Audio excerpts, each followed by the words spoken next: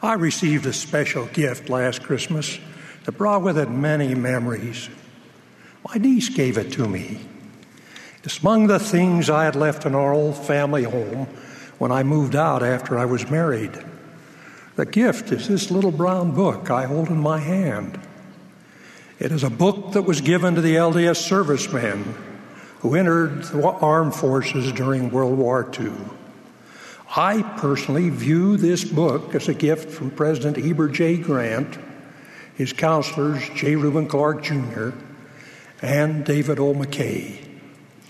In the front of the book, these three prophets wrote, "The incidents of the armed forces do not permit our keeping in constant personal touch with you, either directly or by personal representation. Our next best course is to put in your hands such portions of the modern revelations and explanations of the principles of the gospel as shall bring to you, wherever you may be, renewed hope and faith, and likewise comfort, consolation, and peace of spirit." Today we find ourselves in another war. This is not a war of armaments. It's a war of words, deeds, and thought. And more than ever, we need to be reminded of the commandments. Secularism is beginning to be the norm, and many of its beliefs and practices are in direct conflict with those instituted by the Lord Himself for the benefit of His children. In this little brown book, immediately after the letter from the First Presidency, is a preparatory note to the men in service entitled, "Obedience to Law is Liberty." The note draws a parallel between military law, which are for the good of the men in service, and divine law. It states, "In the universe, too, where God is in command, there is law, universal, eternal law, with certain blessings and immutable penalties." The final words of the note focus on God's obedience to God's law. If you wish to return to your loved ones with your head erect, if you would be a man and live abundantly, then observe God's law. In so doing, you can add to these priceless freedoms which you are struggling to preserve, another on which others may well depend, freedom from sin. For truly, obedience to law is liberty. Why did the phrase obedience to law is liberty ring so true to me at that time? Why does it ring true to all of us now? Perhaps it is because we have a revealed knowledge of our pre-mortal history. We recognize that when God, the Eternal Father, presented His plan to us at the beginning of time, Satan wanted to alter the plan. He said He would redeem all mankind. Not one soul would be lost. And Satan was confident that he could deliver on his proposal. But there was an unacceptable cost, the destruction of man's agency, which and is a gift given by God. About this gift, President Harold B. Lee said, "Next to life itself, free agency is God's greatest gift to mankind." Then it was no small thing for Satan to disregard man's agency. In fact, it became the principal issue over which the war in heaven was fought. Victory in the war in heaven was a victory for man's agency. Satan, however, was not done. His backup plan, the plan he has been executing since the time of Adam and Eve, was to tempt men and women, essentially to prove that we're undeserving of God's given gift of agency. Satan has many reasons for what he does. Perhaps the most powerful is the motive of revenge. But he also wants to make men and women miserable like he is miserable. None of us should ever underestimate how driven Satan is to succeed. His role in God's eternal plan creates opposition in all things and tests our agency. Each choice you and I make is a test of our agency, whether we choose to be obedient or disobedient to the commandments of God is actually a choice between liberty and eternal life and captivity and death. This fundamental doctrine is clearly taught in 2 Nephi, the 2nd chapter. Wherefore men are free according to the flesh, and all things are given them which are expedient unto man. And they are free to choose liberty and eternal life through the great mediator of all men, or to choose captivity and death, according to the captivity and power of the devil. For he seeketh that all men might be miserable, like unto himself. In many respects, this world has always been at war. I believe when the First Presidency sent me this little brown book, they were more concerned about the greater war than World War II.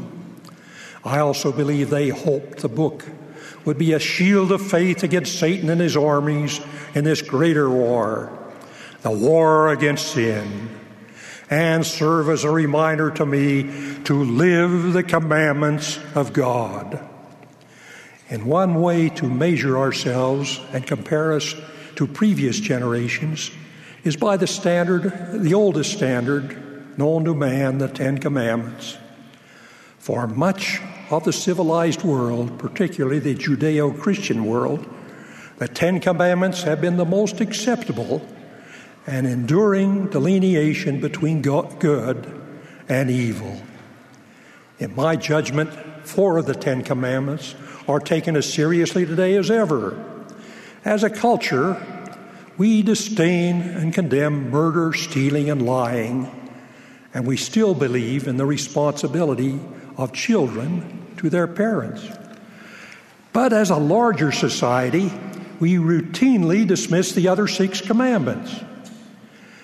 If worldly priorities are any indication, we certainly have other gods we put before the true God. We make idols of celebrities and lifestyle, of wealth, and yes, sometimes even graven images or objects.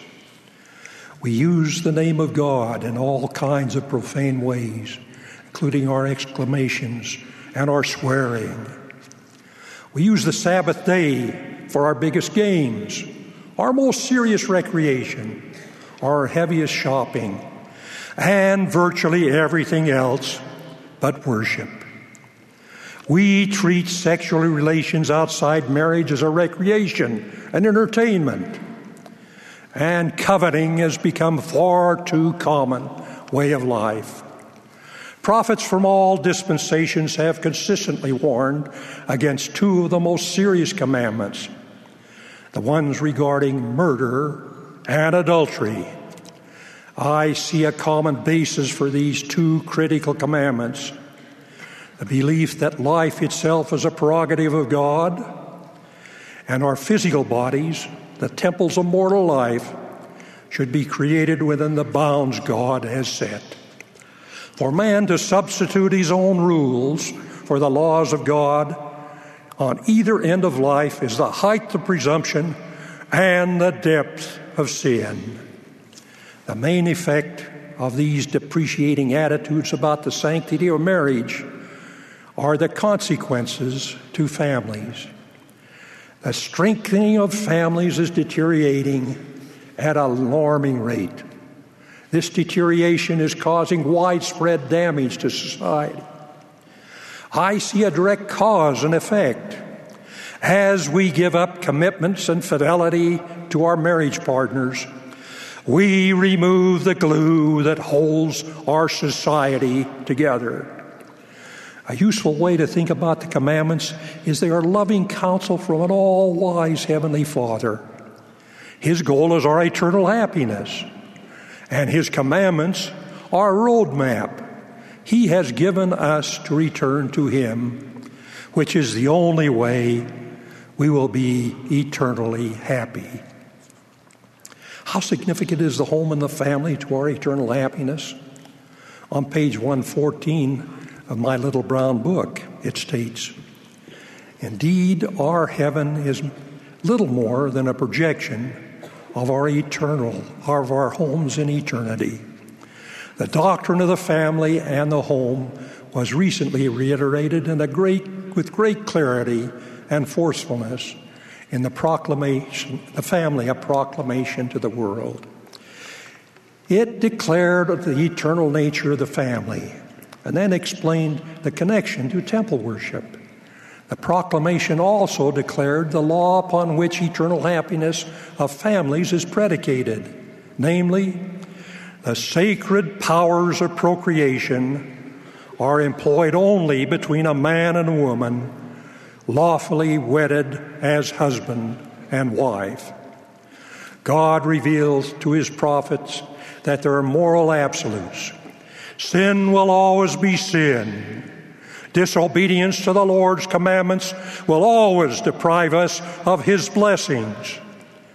The world changes constantly and dramatically, but God, His commandments, and promised blessings do not change. They're immutable, unchanging. Men and women receive their agency as a gift from God, but their liberty, in turn, their eternal happiness, comes from obedience to His law. As Alma counseled his errant son, Corianton, wickedness never was happiness. In this day of the restoration of the fullness of the gospel, the Lord has again revealed to us the blessings promised us by being obedient to His commandments. In Doctrine and Covenants, section 130, we read, "There is a law irrevocably decreed in the heavens before the foundation of this world, upon which all blessings are predicated. And when we obtain any blessing from God, it is by obedience to that law upon which it is predicated."